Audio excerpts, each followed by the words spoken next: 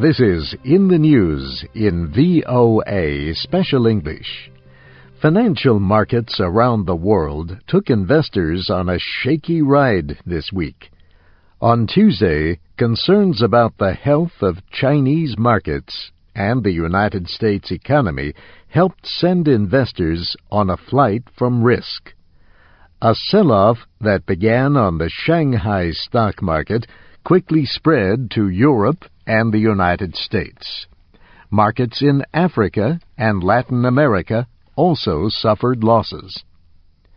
China's main stock market in Shanghai fell 9% Tuesday. It was the worst drop in Chinese stocks in 10 years.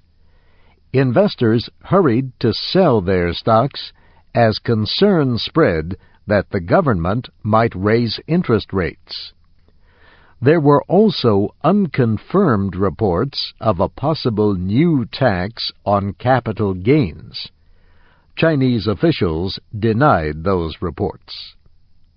On Wall Street, the Dow Jones Industrial Average of 30 major stocks dropped 416 points, more than 3%. That was a loss of about $6 billion of shareholder value on the New York Stock Exchange. It was the biggest one-day drop since the first day of trading after the terrorist attacks in September 2001.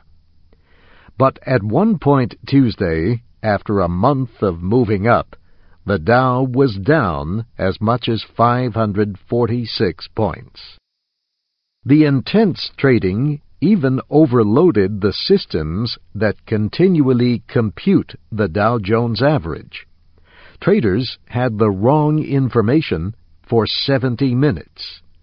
But the Dow Jones Company says it does not believe that the delay worsened the drop in the market.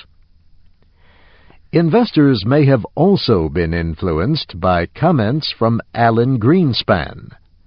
On Monday, the former chairman of the Federal Reserve said a recession was possible in the United States by the end of the year. Later, though, he said a recession is possible but not probable. The current Federal Reserve chairman told Congress that the markets in the United States seemed to be working well. Ben Bernanke said the central bank still expects moderate growth in the economy this year. His comments Wednesday seemed to help calm the markets.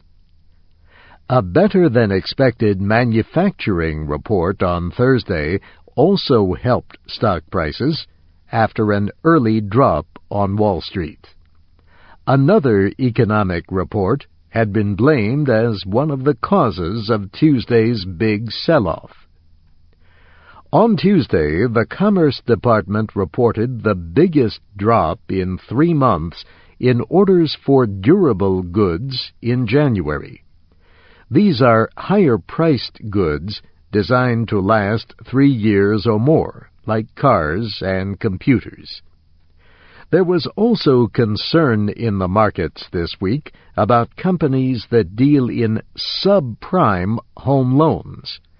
These loans, for people with weak credit histories, have been popular in recent years.